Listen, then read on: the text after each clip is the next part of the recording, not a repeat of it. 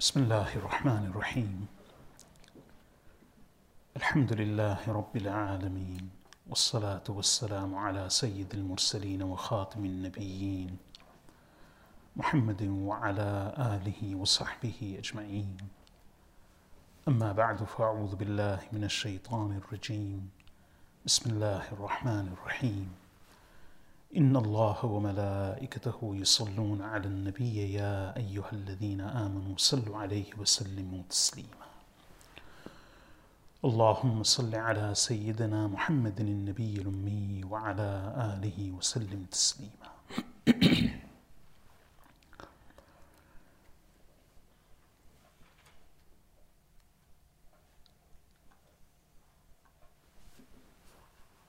I've been discussing nasiha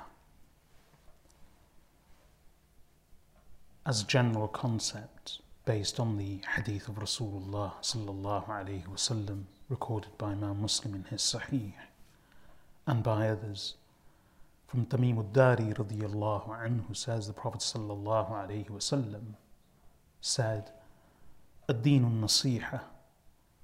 قلنا لمن؟ قال لله ولكتابه ولرسوله ولأئمة المسلمين وعامتهم.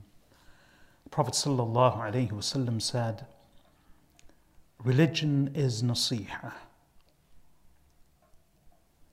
We said, for whom? The Prophet sallallahu alayhi wasallam replied, for Allah, for His book, and for His messenger, and for the leaders of the Muslims and their common folk. I've already explained this hadith in detail, and I've clarified that nasiha here refers to purity, sincerity, genuineness, being true, etc.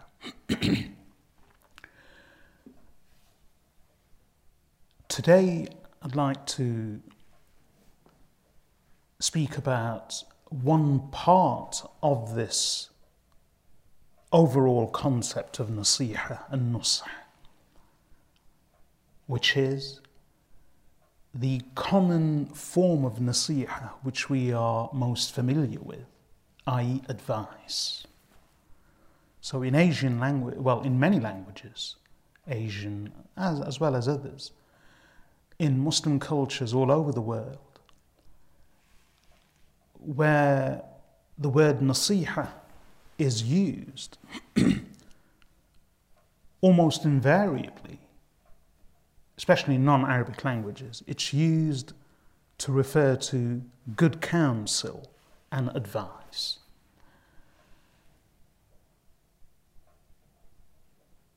And as I've explained, this isn't an incorrect meaning, it's just that this is merely a part of the overall concept of nusah and nasiha.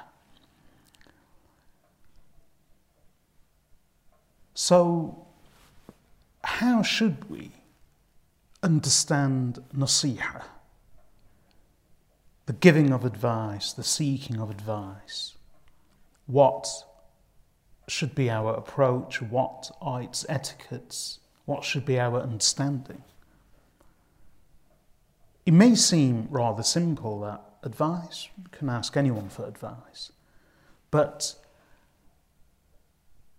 there is much wisdom in the verses of the Holy Quran and in the teachings of Rasulullah sallallahu alayhi wasallam, even in relation to this simple, regular human activity of seeking good counsel and seeking help and advice from others.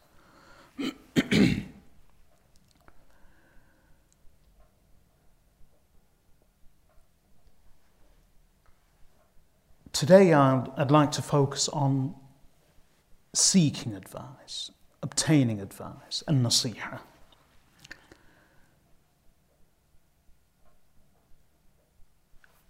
Once again, nasiha and its related term nusah which are both used in the hadith, means being sincere, being genuine, being true,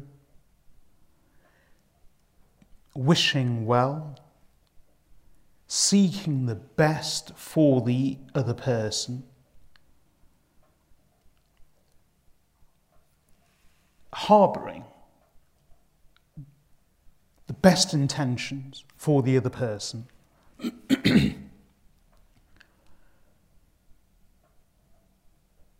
wanting for them what one wants for oneself, having the other person's welfare and best interests at heart. All of these meanings and more are actually contained in the single Arabic word nasiha.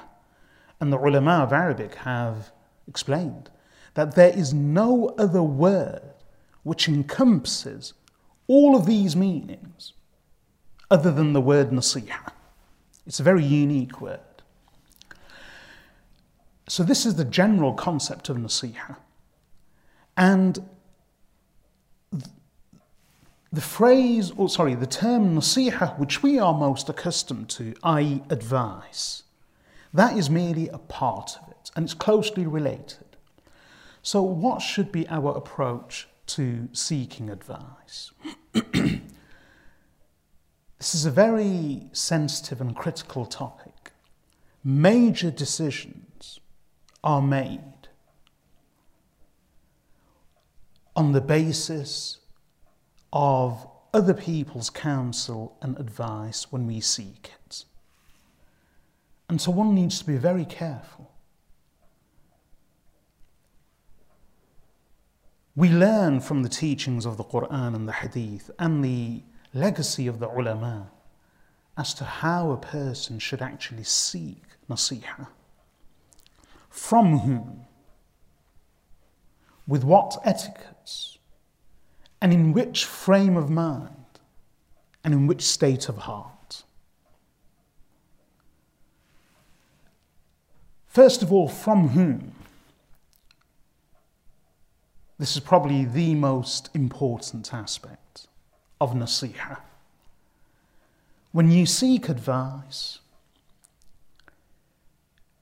find someone who fulfills if not all, then at least as many qualities of nasiha as possible, as described in the hadith.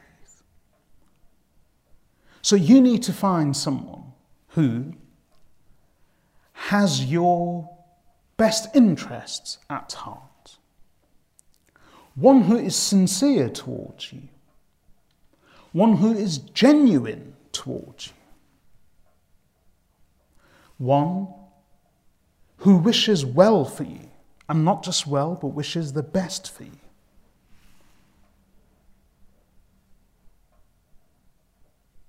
Someone who is selfless in giving that advice.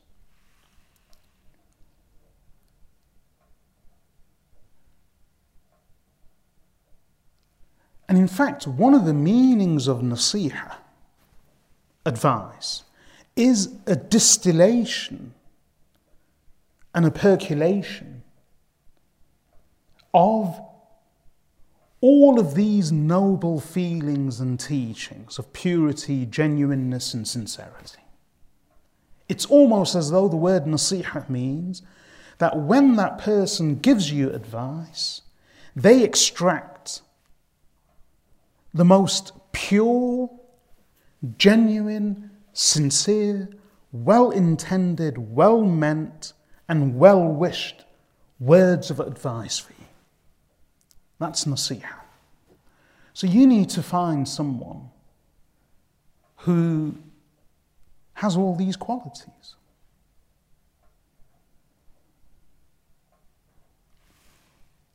And this is why, before I continue,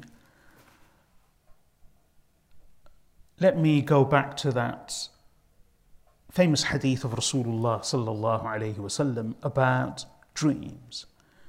And we learn from the ahadith that when a person sees a dream, one should be very careful about whom that individual relates a dream to. And this is why in a hadith related by Imam Ahmad ibn Hanbal in his Musnad from the companion Abu Razin radiyallahu anhu, the Prophet sallallahu alayhi wasallam says, as part of a longer hadith, that dreams are about dreams. At the end, the wording is لا يحدث بها إلا حبيبا أو لبيبا. That the seer of this dream, when he sees a dream, he should not relate this dream except to a Habib or Labib. And in another narration from the same companion, again by Imam Ahmad ibn Hanbal in his Musnad, the wording is إِلَّا عَلَى وَادٍ أَوْ ذِي رَأْيٍ, except to a wad or a dhu ra'i. And in another narration, again by Imam Ahmad ibn Hanbal, in fact, by Imam Tirmidhi rahmatullahi alayhi, from Abu Hurairah radiyallahu anhu, Prophet sallallahu alayhi wasallam says he should not relate his dream to anyone except إِلَّا عَالِمٍ إِلَّا عَلَى عَالِمٍ أَوْ نَاصِحٍ, except to an alim or a nasih. Of course, there are other narrations as well, but let's just suffice with these. So here we've come across a few terms in the hadith of Rasulullah sallallahu alayhi wasallam about that person whom you should confide in with your dreams. Dreams can represent a person's worst fears or innermost secrets and hopes and aspirations. Dreams mainly are related to one's thoughts, and at times they aren't. A dream could be from Allah, a dream could be from the shaitan. And it's open to interpretation. And obviously, when someone interprets the dream, you will be affected by it. You will immediately take those words of interpretation to heart. Whatever the reality and the manifestation of the interpretation of that dream at a later stage, it's human nature that once you've seen a dream, it remains open and vague. But once someone interprets it for you, it brings it into narrow focus. Now, you are not fixated on the dream as much as you are fixated on the actual interpretation given by someone else. So, the Prophet ﷺ has advised us that one should only confide in the following people with one's dreams. So who are they?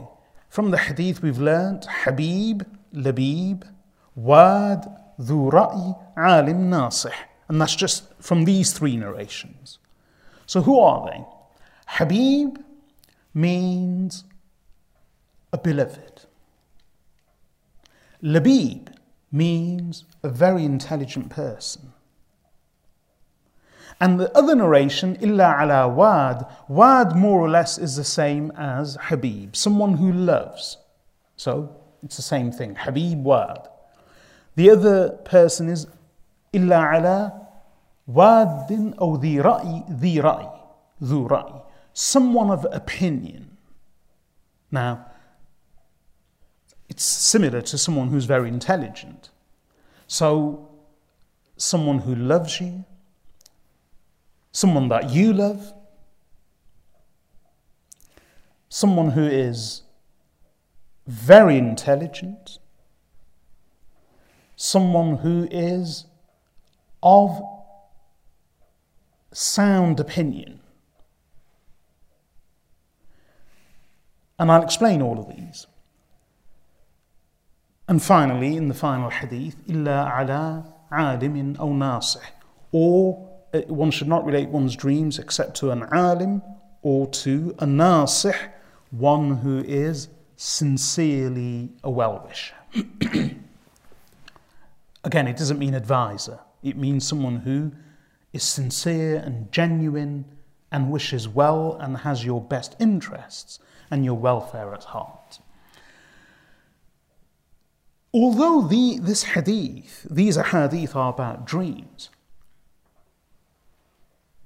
it's a very good teaching about confiding in and consulting only someone who has these qualities.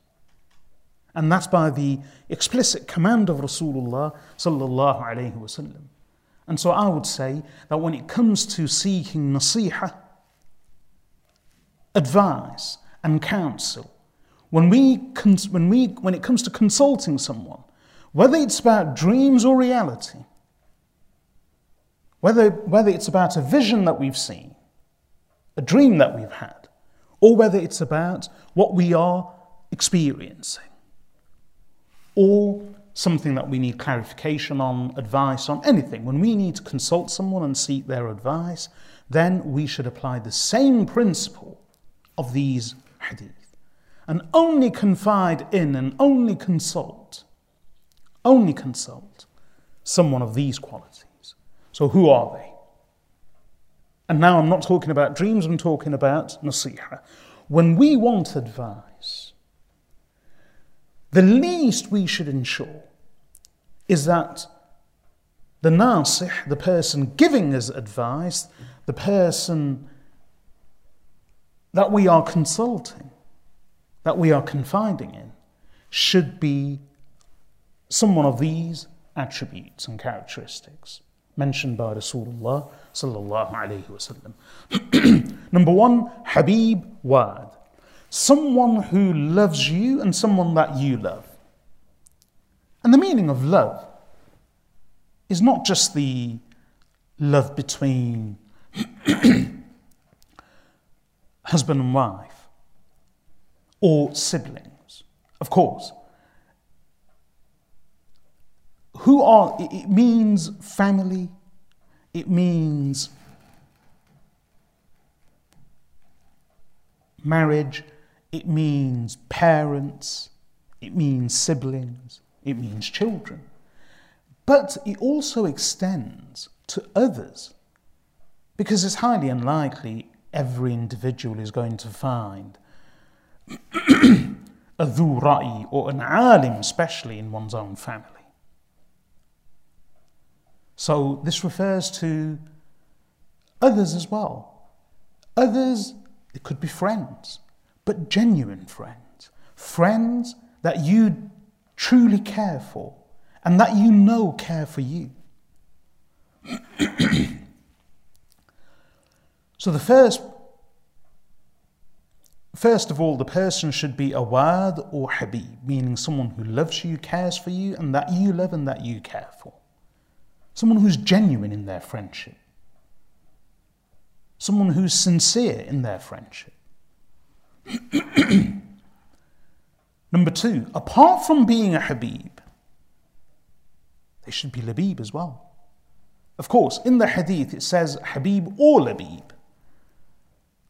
And it doesn't mean that a person has to combine all of these qualities, because that's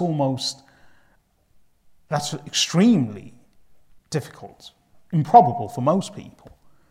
So the person should be a habib, a wad, someone who truly cares for you, loves you, and that you care for and love in return.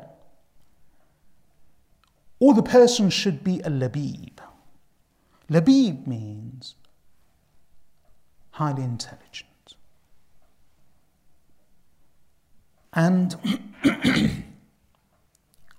in the other hadith, the wording is dhi ra'i, meaning someone of sound opinion.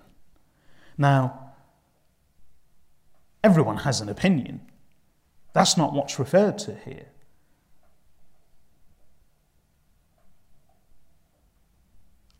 In Arabic, when this phrase is used, dhu mal, ذو علم, ذو رأي, one of wealth, one of knowledge, one of opinion, then what?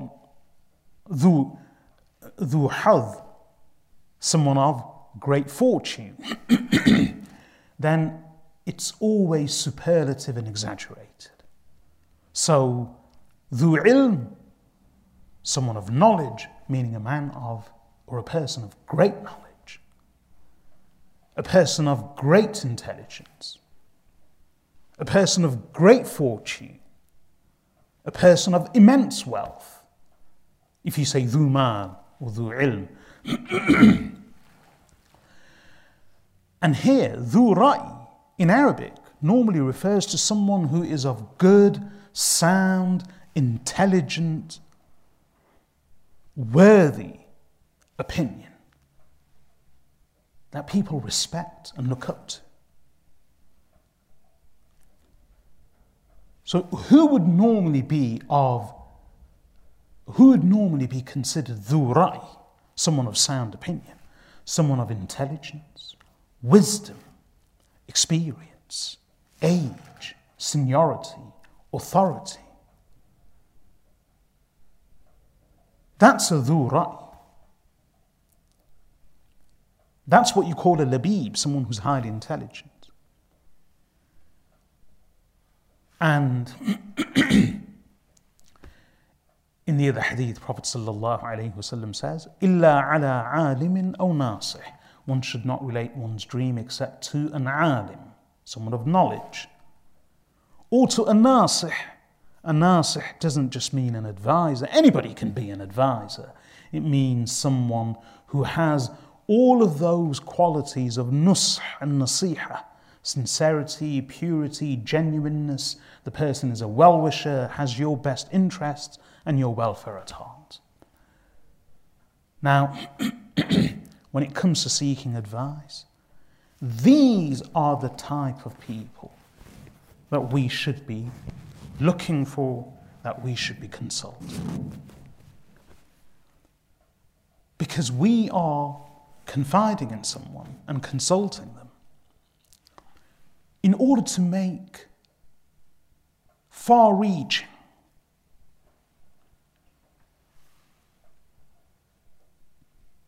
decisions with consequences, with repercussions, with far-reaching effects, long-term effects, and very serious and major decisions, normally of life.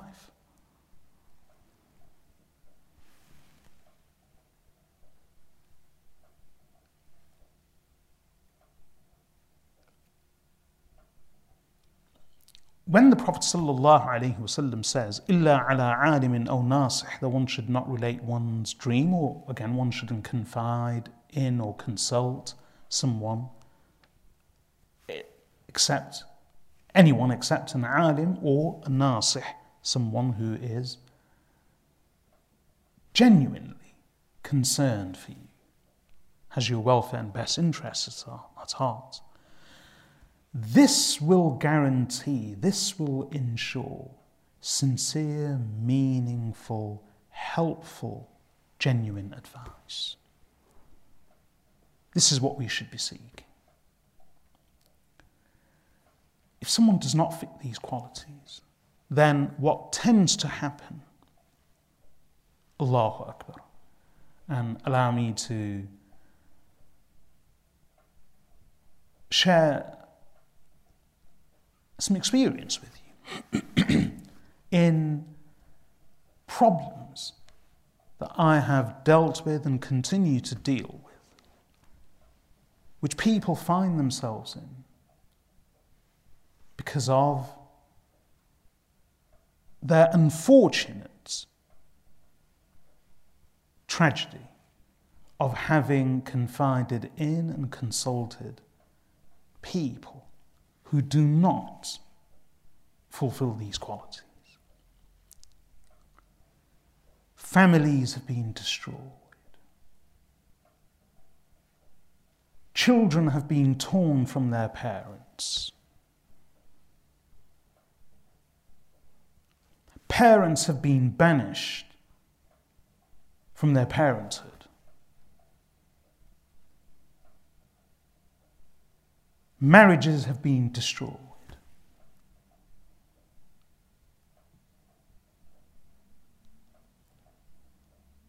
People have lost immense wealth.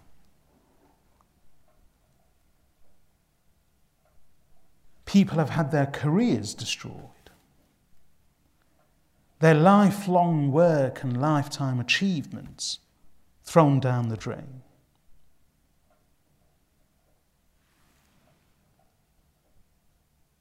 People have fallen into depression because of the decisions they've made based on other people's advice. That, unfortunately, they themselves confided in, that they consulted. And some of that advice may have been unsolicited. People love giving advice and telling people what to do.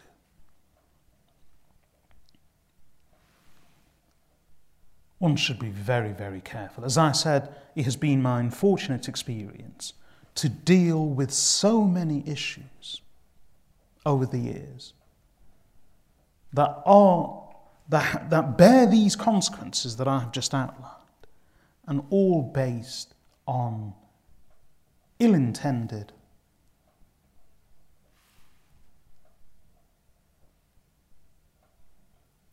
insincere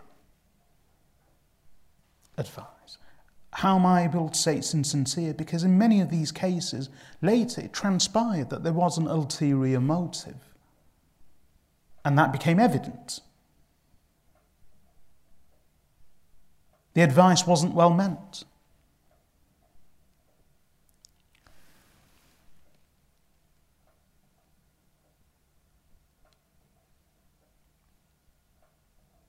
When a person, before Islam, when people wanted to make a decision,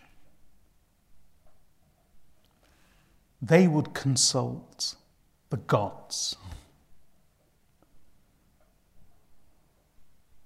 They would consult the oracle. They would go to soothsayers, seers, shamans, sorcerers, fortune tellers.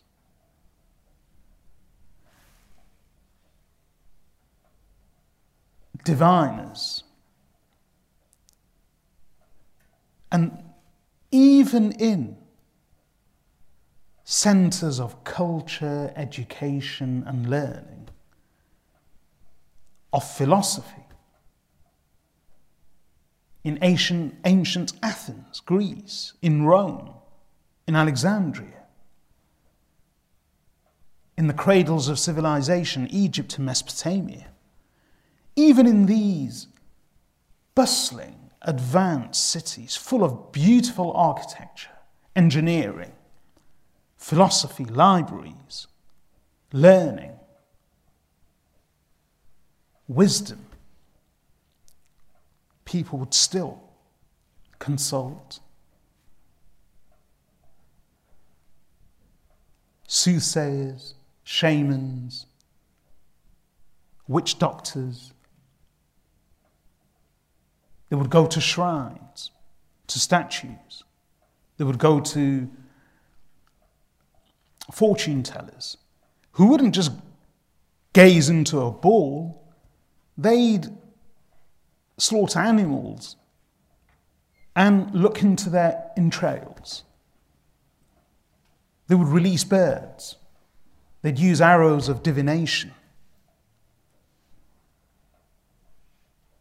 And this continued. Allahu Akbar. Islam gave us two teachings. Well, one teaching made up of two components to replace all of this. Istikhara and istishara. Which is that Allah and His Rasul sallallahu alayhi wasallam have taught us that when you want to consult someone, when you want some indication of what to do, when you are unsure, or even if you are sure, because people would go to these shrines for blessings. So they more or less knew what they wanted, but for ratification, for confirmation, they would go for blessings. What Allah and His Rasul sallallahu alayhi wa sallam have taught us, it's very simple. Istikhara and istishara. Istikhara, the seeking of khair, good. Istishara, the seeking of ishara, an indication.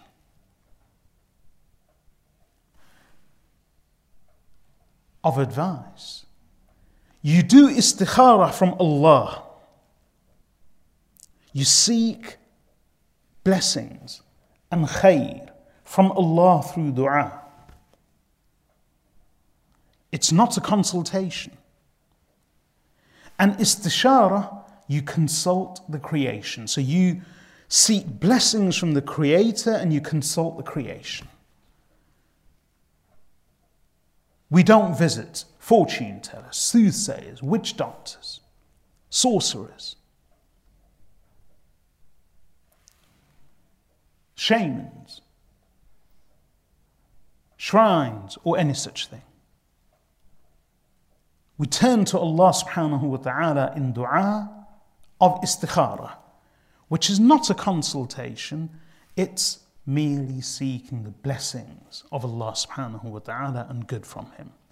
And then we also do istishara, meaning we consult the creation of Allah. And we make sure that we only approach those responsible people that have been outlined in these ahadith in relation to confiding in them or consulting them about dreams. The same principle would apply about confiding in them and consulting them for decisions.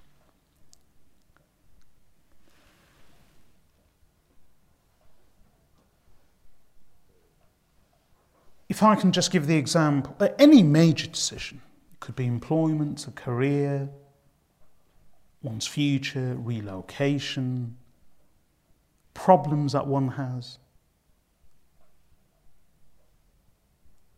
And it goes without saying, probably the key area of consultation and confiding in others is in relation to marriage and divorce. This is the most common area and sadly the most critical and sensitive. As I said, so many wrong decisions have been made, so many lives have been destroyed, so many marriages have been broken because of advice sought from the wrong people, advice given by the wrong people.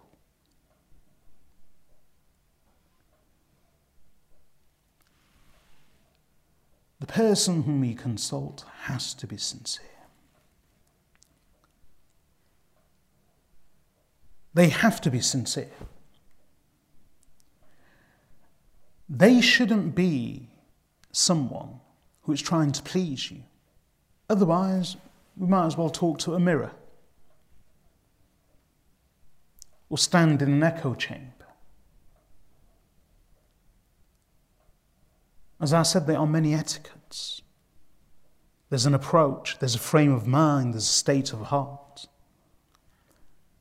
So let me begin with sincerity.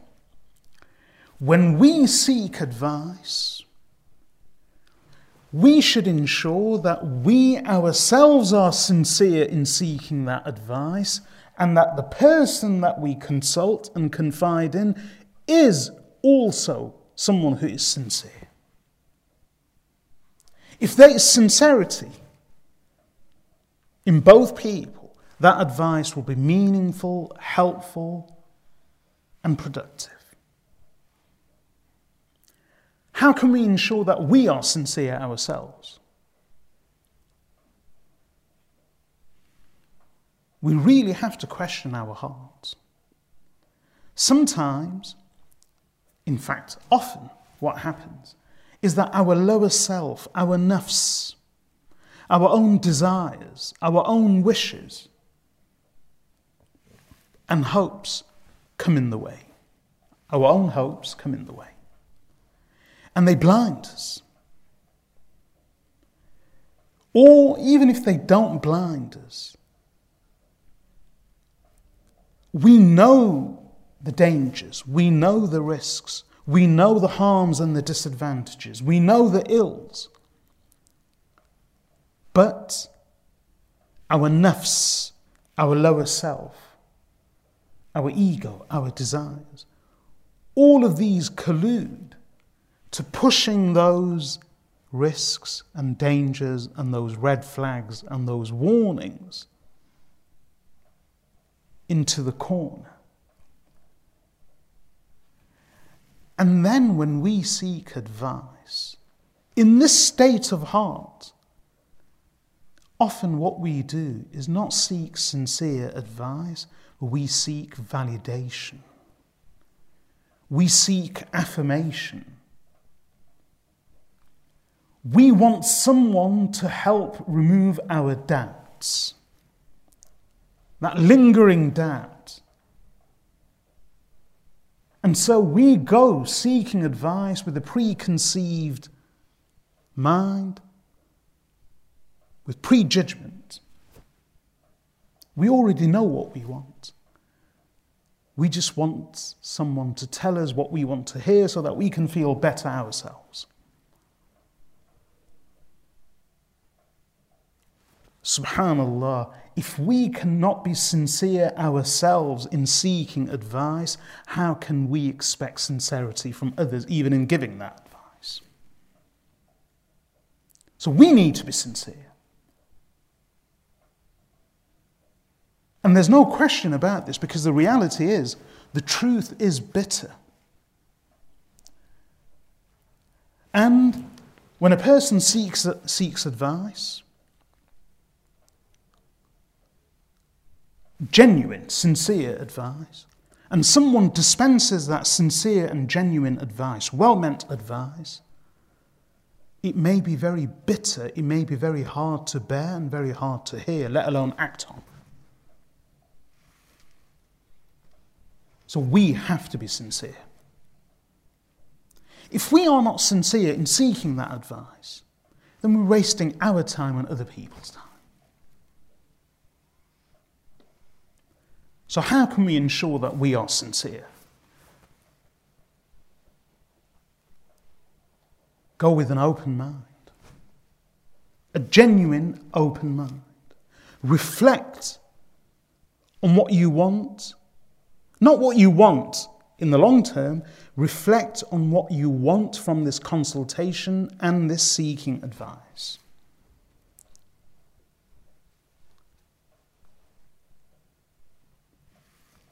So the first thing is sincerity. If we are sincere, and inshallah, if the person giving advice is sincere, Allah subhanahu wa ta'ala will guide and bless our choices and our decisions.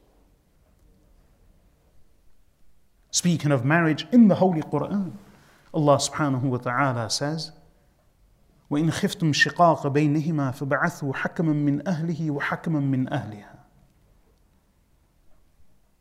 So we don't have time to go into the details, but this is a verse of the Holy Quran in which Allah Azza wa Jal says that if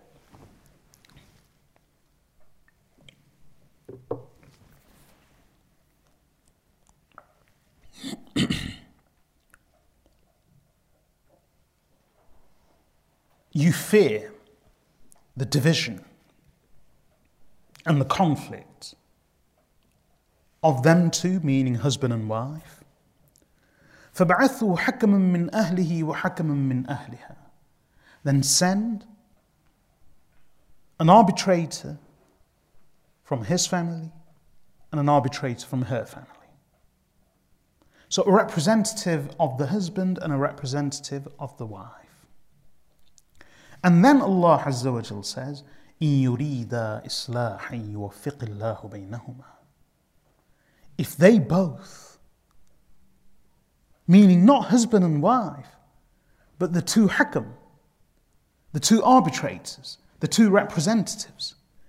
إِن يُرِيدَ إِصْلَاحًا, if they both seek reconciliation, يُوَفِّقِ اللَّهُ بَيْنَهُمَا, Allah will reconcile the two, meaning the husband and wife. So, in short, what this verse says is that in the event of disagreement and conflicts between husband and wife, where they cannot resolve matters between themselves, and it leads to the choosing a representative from his family, a representative from his family and a representative from her family, they come together to try and sort out things.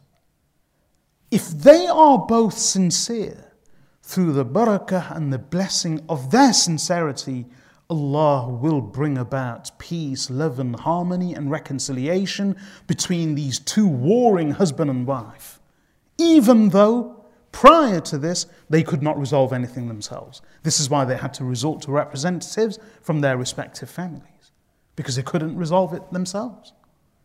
That's what sincerity does. So if we are sincere in seeking advice, and the person dispensing that advice is sincere, through the barakah and the blessing of that sincerity in both individuals, the consulting individual and the consulted individual, Allah subhanahu wa ta'ala will guide us to a good, meaningful, productive, and inshallah blessed decision. We have to be sincere first. And that means with an open mind. In Surah Al-Asr, Allah subhanahu wa ta'ala says, وَالْعَصْرِ إِنَّ الْإِنسَانَ لَفِي خُسْرٍ إِلَّا الَّذِينَ آمَنُوا وَعَمِلُوا الصَّالِحَاتِ وَتَوَاصَوْا بِالْحَقِّ وَتَوَاصَوْا بِالصَّبْرِ. That by time, indeed man is in a state of great loss, except for those who believe and who do good deeds. And so Allah mentions the believers. And Allah mentions 4 attributes of theirs. These are the saved ones. These are the ones who are not in a loss, but these are the winners. Who are the winners? They have 4 attributes. إِلَّا الَّذِينَ آمَنُوا, except for those who believe. Number 2, وَعَمِلُوا الصَّالِحَاتِ, and who do good deeds. Number 3, وَتَوَاصَوْا بِالْحَقِّ.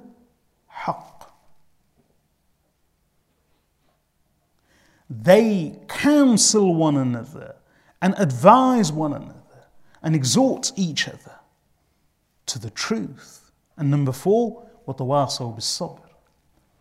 And they exhort one another, advise one another, counsel one another to perseverance.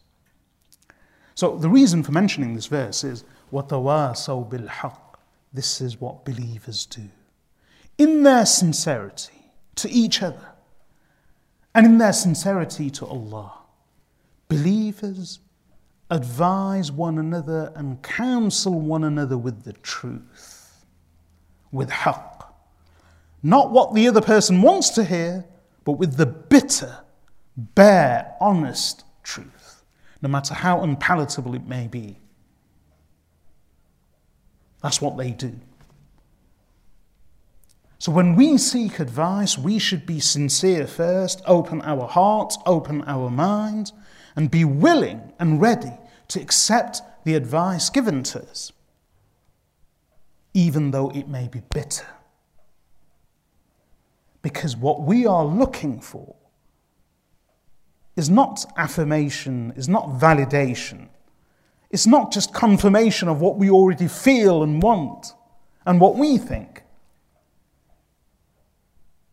The advice that we want is haqq, the truth, the reality. That's what we want. So first of all, we should be sincere in seeking advice. And we should ensure that the person that we are seeking advice from is sincere themselves. It shouldn't be just a friend who wants to tell you exactly what you want to hear. It shouldn't just be a friend. If a thief consults a thief, and a thief asks the thief, I want to steal. Should I steal? The thief will say, of course, and I'll join you. If we are seeking advice from like-minded individuals, then it's just standing in an echo chamber. It's ratification, confirmation, validation, affirmation of what we already want and think and desire. That's not seeking advice. We're just deluding ourselves. We truly are deceiving ourselves.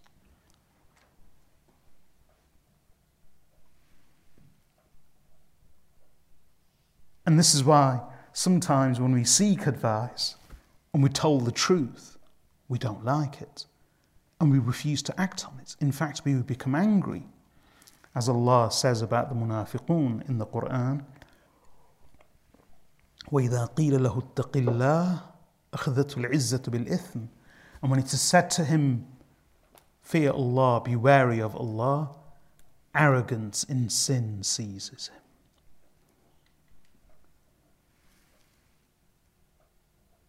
So especially if we ourselves take the initiative and approach someone and seek their advice, then we should be sincere ourselves with an open heart and mind and be willing to accept what they tell us, no matter how bitter the truth may be, no matter how hard it may be.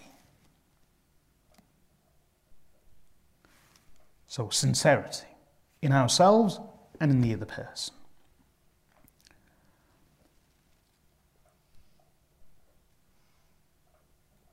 When we approach someone for advice, we should look for not just sincerity, but wisdom and knowledge. As the Prophet ﷺ says in that hadith about dreams, do not relate your dreams, or dreams should not be related except to إِلَّا عَلَىٰ عَالِمٍ أَوْ نَاصِحٍ, except to an alim, or in the other hadith, labiba, except to a highly intelligent person, or in the other hadith, أَوْ ذِي رَأْيٍ, or someone of great sound opinion. It makes sense. If you want advice, if you want to consult someone of knowledge, of wisdom, of intelligence, of experience. If you're just going to ask a friend, that doesn't mean that one can't consult one's friends. Of course, one's at liberty to do whatever one chooses. But this is a teaching of Allah and His Rasul sallallahu alayhi wa sallam. If that person is wise, intelligent, and truly cares for you and is sincere and truly wishes well for you, then fine. But often what tends to happen, and as I said, if I can just give the example of marriage again, in so many cases, people, even in marriage and divorce, they ignore the advice of their parents, of their mothers, of their fathers, of their older siblings, of their brothers and sisters, of their own immediate family. And casting all these people aside, seniors, elders, they seek and act and cling on to the advice of their friends, of the same age, of the same persuasion, of the same mindset.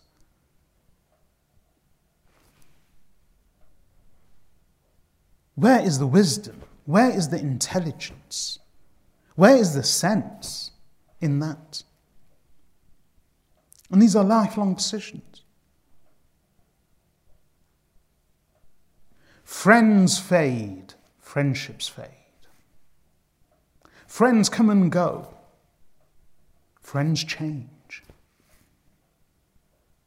Your father will always be your father. Your mother will always be your mother.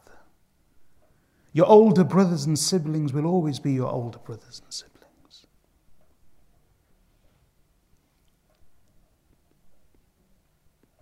And so often, friends, acquaintances, colleagues, they haven't got the time, the emotional energy and strength, or the mental and emotional capacity to listen to your whinging and your complaining about your problems.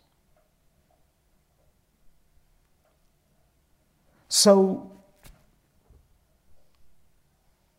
sometimes their advice can be very dismissive, as I've said before, and these are facts. I've dealt with so many cases where a husband and wife have their troubles. One, either the husband or the wife. The husband consults his friends.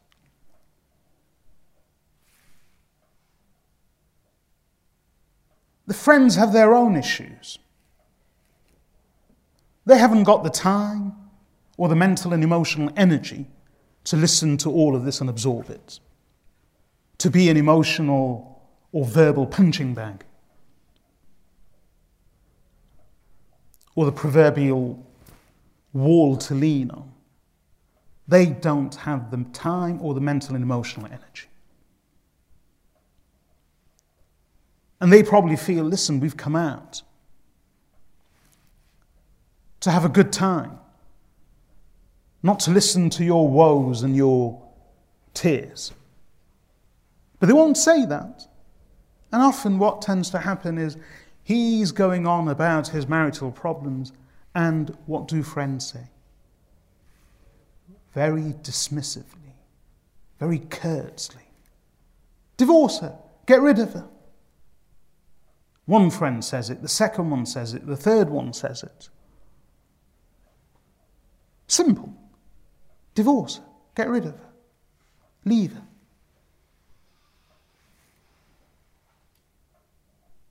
This is so common. It's dismissive.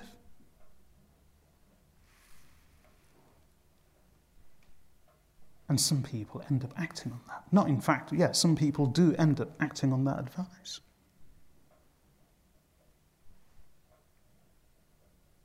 Same goes for the wife on some occasions, where she will again offload onto her friends.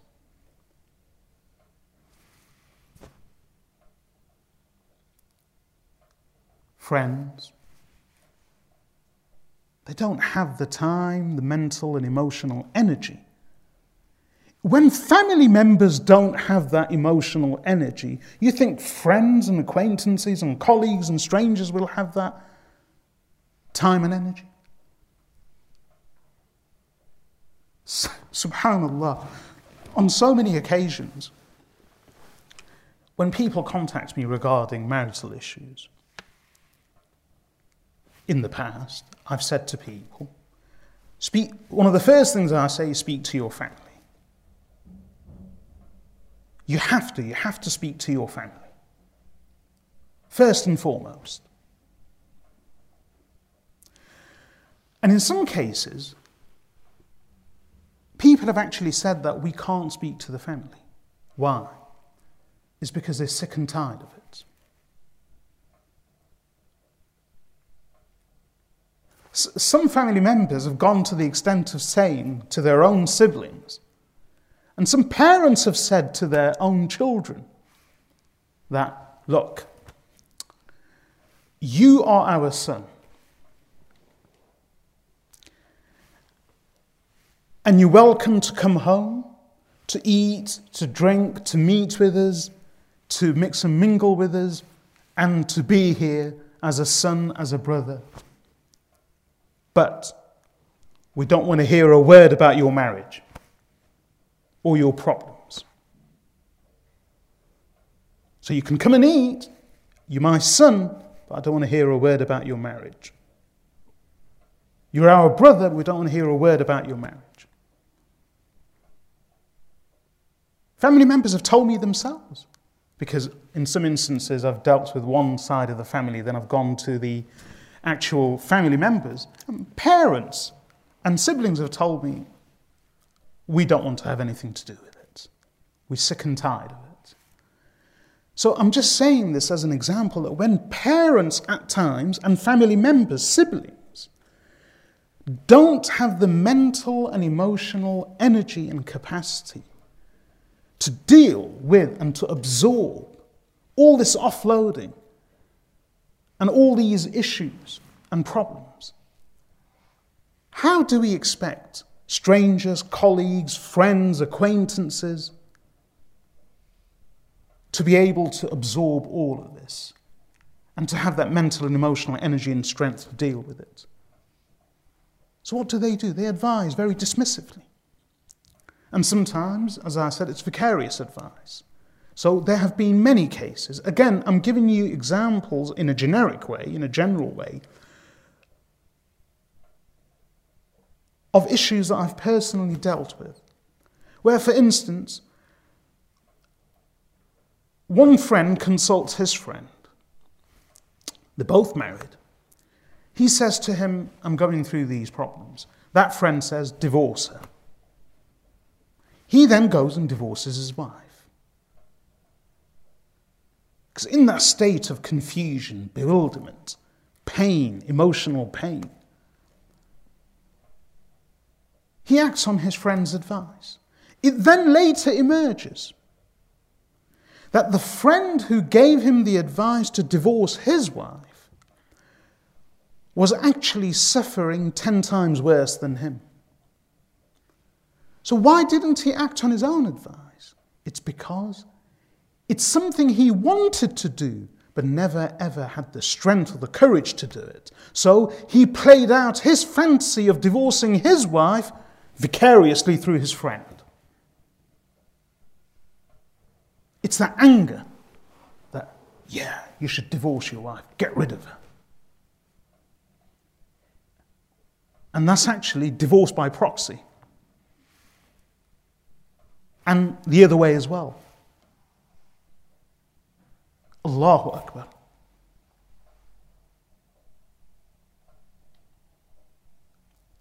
Husbands have clearly told me that I divorced my wife because my friends advised me. Wives have told me I've sought a divorce. Why? What do your family say? Oh, they're all against it. I never really consulted them. Well, who's asked you? Oh, sorry, who advised you? On what basis? My friends have been telling me. Allahu Akbar. Like I said, friends fade. Friendships fade. Friendships fall. People change. One should only confide in and consult a Habib, Labib, Alim, Dhu Ra'i, Nasih, as the Prophet ﷺ says in these hadith. One who truly cares for you, someone who truly loves you, someone that you care for, that you hold dear, that you respect and love, someone intelligent, someone of good sound opinion, of wisdom, someone who wishes well for you, harbours the best interests and wishes for you.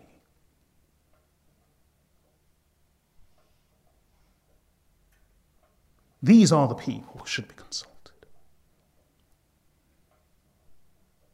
Not just anyone.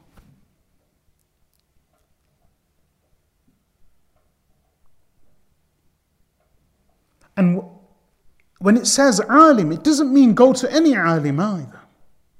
It truly doesn't. Allahu Akbar. As I've said, people request others to do istikhara for them.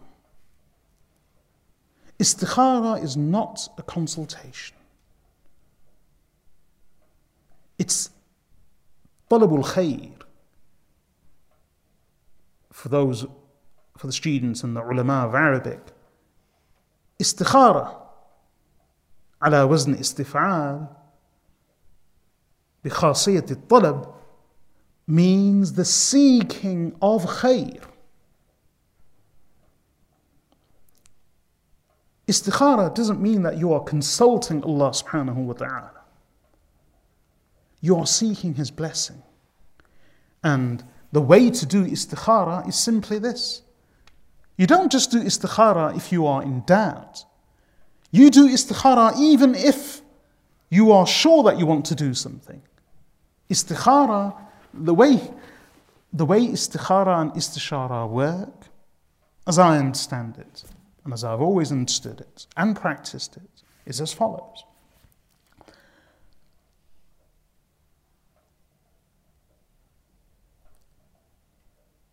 What people would do before is they want to do something, so they'll ask others, they'll do all their homework, they'll check everything, and then let's say they want to start a project, a building project.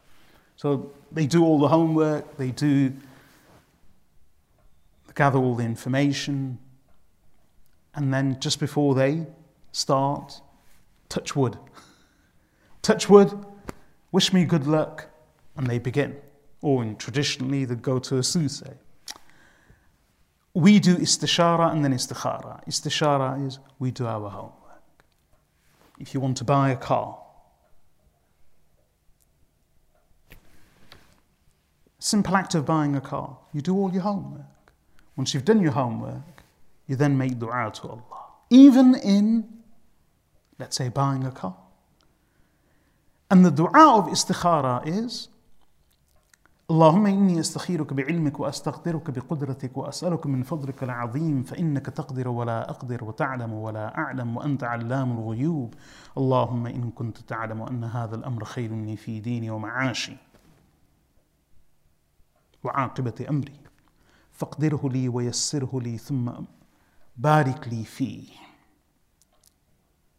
وإن كنت تعلم أن هذا الأمر شر لي في ديني ومعاشي وعاقبة أمري فاصرفه عني واصرفني عنه واقضي لي الخير حيث كان ثم أرضني به. This is a dua. And what does the dua say? The translation is, Oh Allah, I seek your blessing through your knowledge, and I seek strength through your power, and I ask you of your immense bounty. For indeed you have all power and I have no power. And for indeed you know and I have no knowledge. And you indeed are the knower, the great knower of all things unseen. O Allah, if you know that this matter, and it could be anything, buying a house, buying a car, making a purchase, starting a new job, marriage, a business venture, it could absolutely be anything. Allahumma in kunta ta'lamu anna hadha al-amr. Oh Allah, if you know that this matter, this thing, is better for me, is good for me, in my religion, in my life and livelihood, and in the ultimate consequence of my affair, meaning my akhirah, my afterlife. What's the wording thereafter? Oh Allah, show me a dream. Oh Allah, give me a sign. Oh Allah, give me some indication. No. فَقْدِرْهُ لِي وَيَسِّرْهُ لِي ثُمَّ بَارِكْ لِي فِيهِ. If you know that it's good for me, in my religion, in my life and livelihood, and in the ultimate consequence of my affair, i.e. my afterlife, then do what, O Allah? O Allah, faqdirhu li, then decree it for me, and make it easy for me, and then bless it for me. And conversely, O Allah, if you know that this matter is ill for me, in my religion, in my life and livelihood, for my hereafter, then do what, O Allah? Show me a sign? Give me dreams? No. فَاصْرِفْهُ عَنِّي وَاصْرِفْنِي عَنْهُ. Then, O Allah, turn it away from me and turn me away from it. وَاقْدِرْ لِيَ الْخَيْرِ حَيْثُ كَانَ ثُمَّ أَرْضِنِي بِهِ. Then decree good for me wherever else it may be, and then make me content with it. This is the dua of istikhara. Nothing about ishara, signs, indications, signals, dreams, colours, feelings, inclination of the heart. Nothing. Nothing. So if Allah, ultimately the dua of istikhara is a dua, is subject to acceptance and rejection. And like any other dua, if it's accepted, there's no guaranteed way of you knowing that it's been accepted. And if it's rejected, there's no guaranteed way of you knowing that it's been rejected. Like any other dua, it's a dua, it's subject to acceptance or rejection.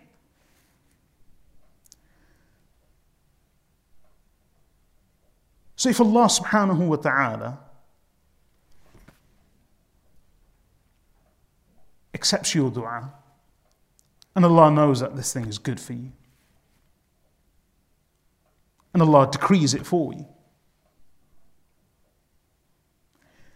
you, without seeing any sign or without seeing any signals or indication, any dreams, you still won't know whether the fact that this is going ahead is because Allah has accepted your dua of istikhara. There's no way of knowing. So then, what do? Well, this is it. You do istishara, you consult the right people. Once they have helped you and guided you to your choice and decision, then you do istikhara, you pray to Allah subhanahu wa ta'ala, seeking Allah's khair and blessings. And what do you do once you've sought Allah's khair and blessings? It's a way of saying, oh Allah, you know, I do not know, and I seek power through your strength, or I seek strength through your power, and I seek blessings through your knowledge. It's a way of man, a human being, a woman, saying that, oh Allah, I've done what I can in my own human way. Beyond that, I have no knowledge of the unseen. That I leave to you. So on earth, in terms of making inquiries, finding out things, making my preparations, I've done whatever is required.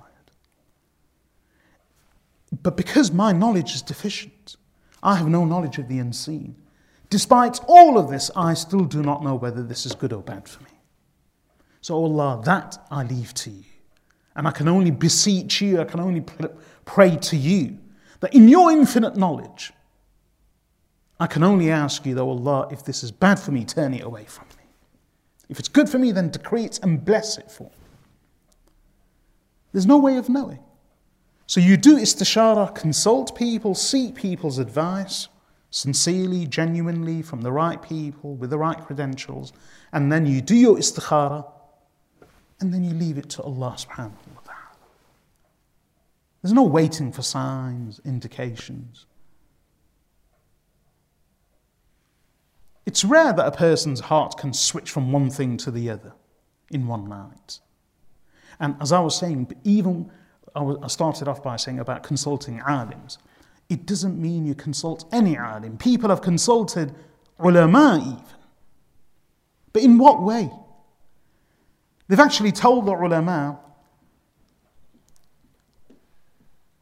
this is an issue, what do you think I should do? So the alim will say, I'll do istikhara for you. I'll do istikhara for you. The alim does istikhara. Some of them charge for it as well. And then goes to sleep. Next morning, they actually receive a phone call or make a phone call, and they actually say yes or no, based on how they feel, in which side of the bed they got out of, what dreams they had. And that's someone totally detached and removed from the situation.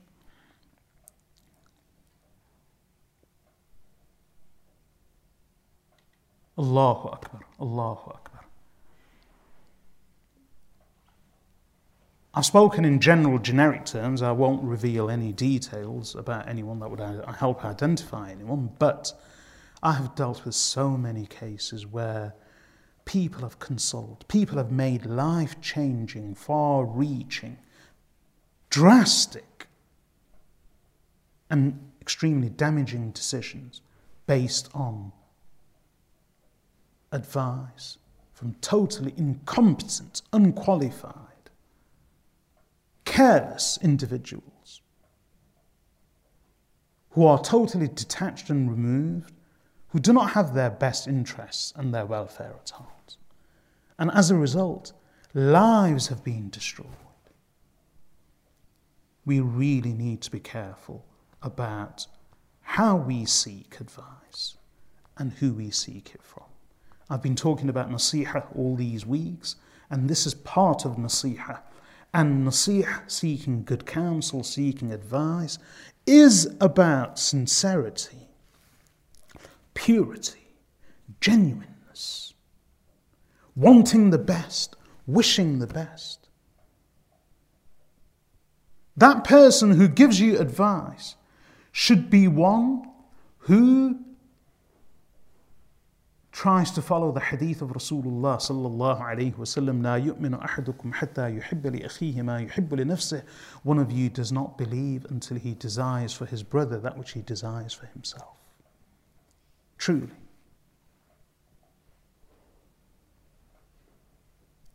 My humble and sincere appeal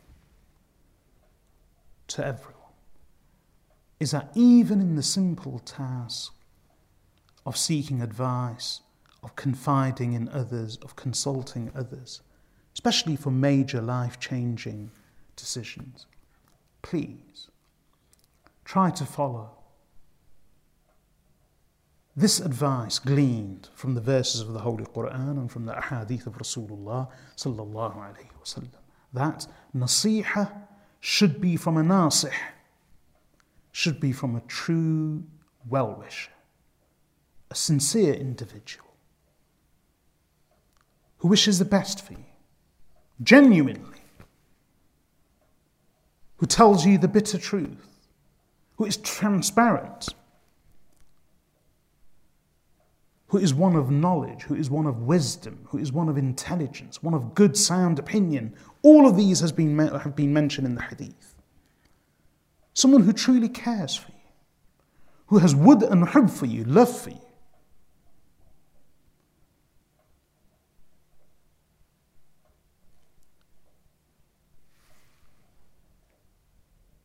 My humble and sincere appeal is that this is something we should strive to do. Gain nasiha from the people of nasiha, not just from anyone.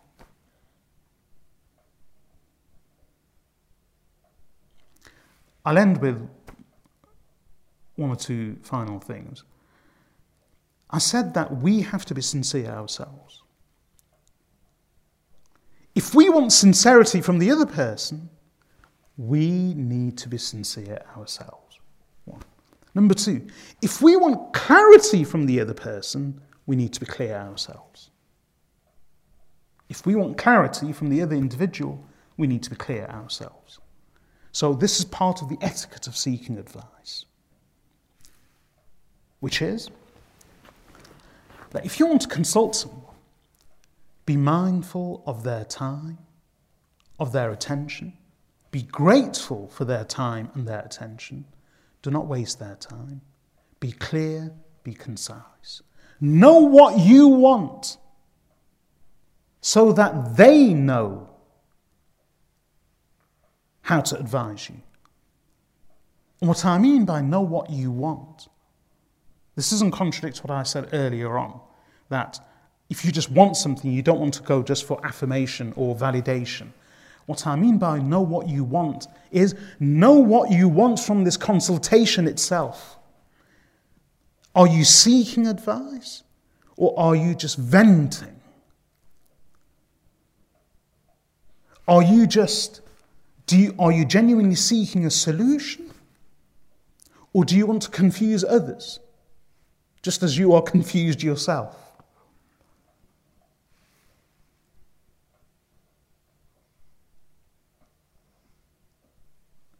So many times I deal with cases, and this is where I have said before, we should apply the 3 A's. Amend, accept, or abandon. In any situation, if you find the situation bothersome, troublesome, unpalatable, unacceptable,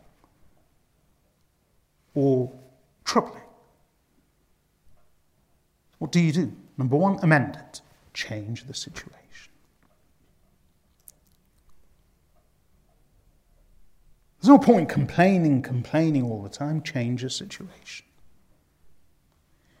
Try to change the situation. If you can change it, alhamdulillah, job done. If you can't change it, then move on to the next day, which is accept it. Accept it. Just accept it.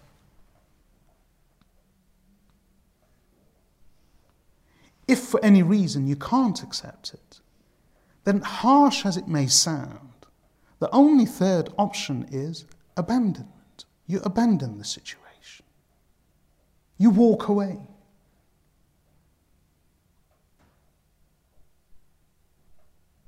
Let's give the example of a job. Someone's employed. They hate their employment. So they consult someone and say, should I leave the job or not? What should I do? This is a problem I'm having at work. Now, they go through an endless list of the problems. Office gossip, office politics. Does the other person really want to know all of that? It doesn't concern them.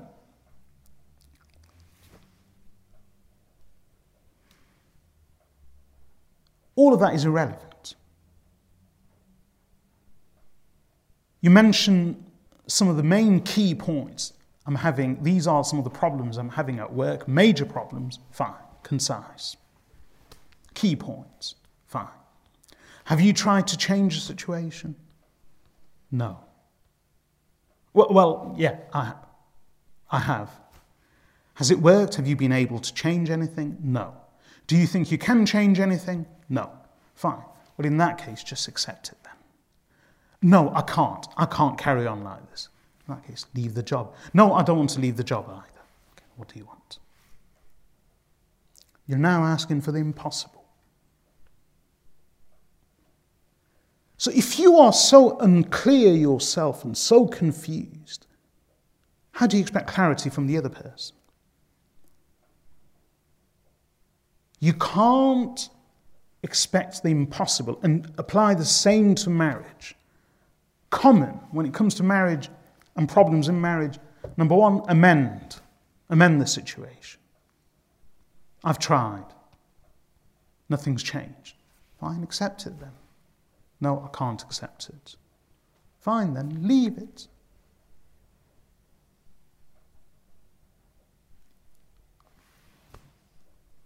I can't leave either.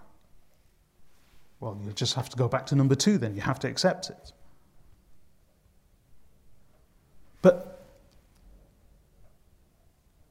so often I have to ask people, what solution do you seek?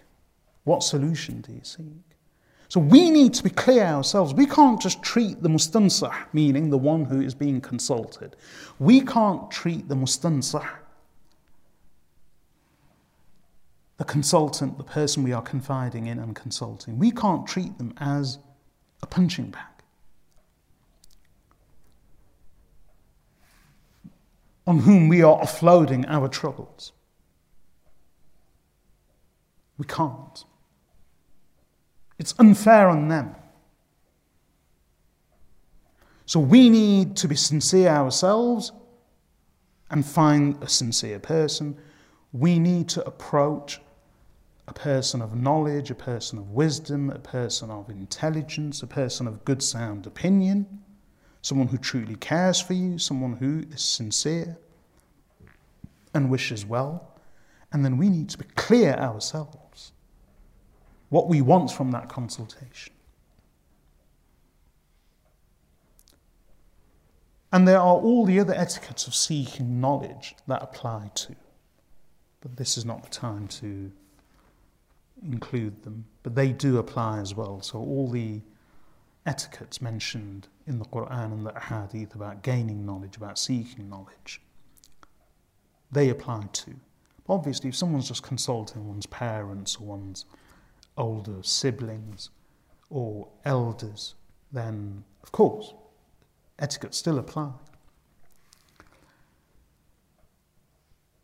I pray that Allah subhanahu wa ta'ala enable us to understand. May Allah make us amongst those who, when we seek nasiha, do so in the proper manner, with the right frame of mind, with the right state of heart, and most importantly, Allah enables us to approach the right people, those who can guide us and advise us with sincerity, with care, with knowledge, with wisdom, with genuineness, and through the barakah and the blessing of our own sincerity and their sincerity, may Allah guide us to making productive, meaningful, fruitful and blessed decisions. وصلى الله وسلم على عبده ورسوله نبينا محمد وعلى آله وصحبه أجمعين. سبحانك اللهم وبحمدك أشهد أن لا إله إلا أنت أستغفرك وأتوب إليك.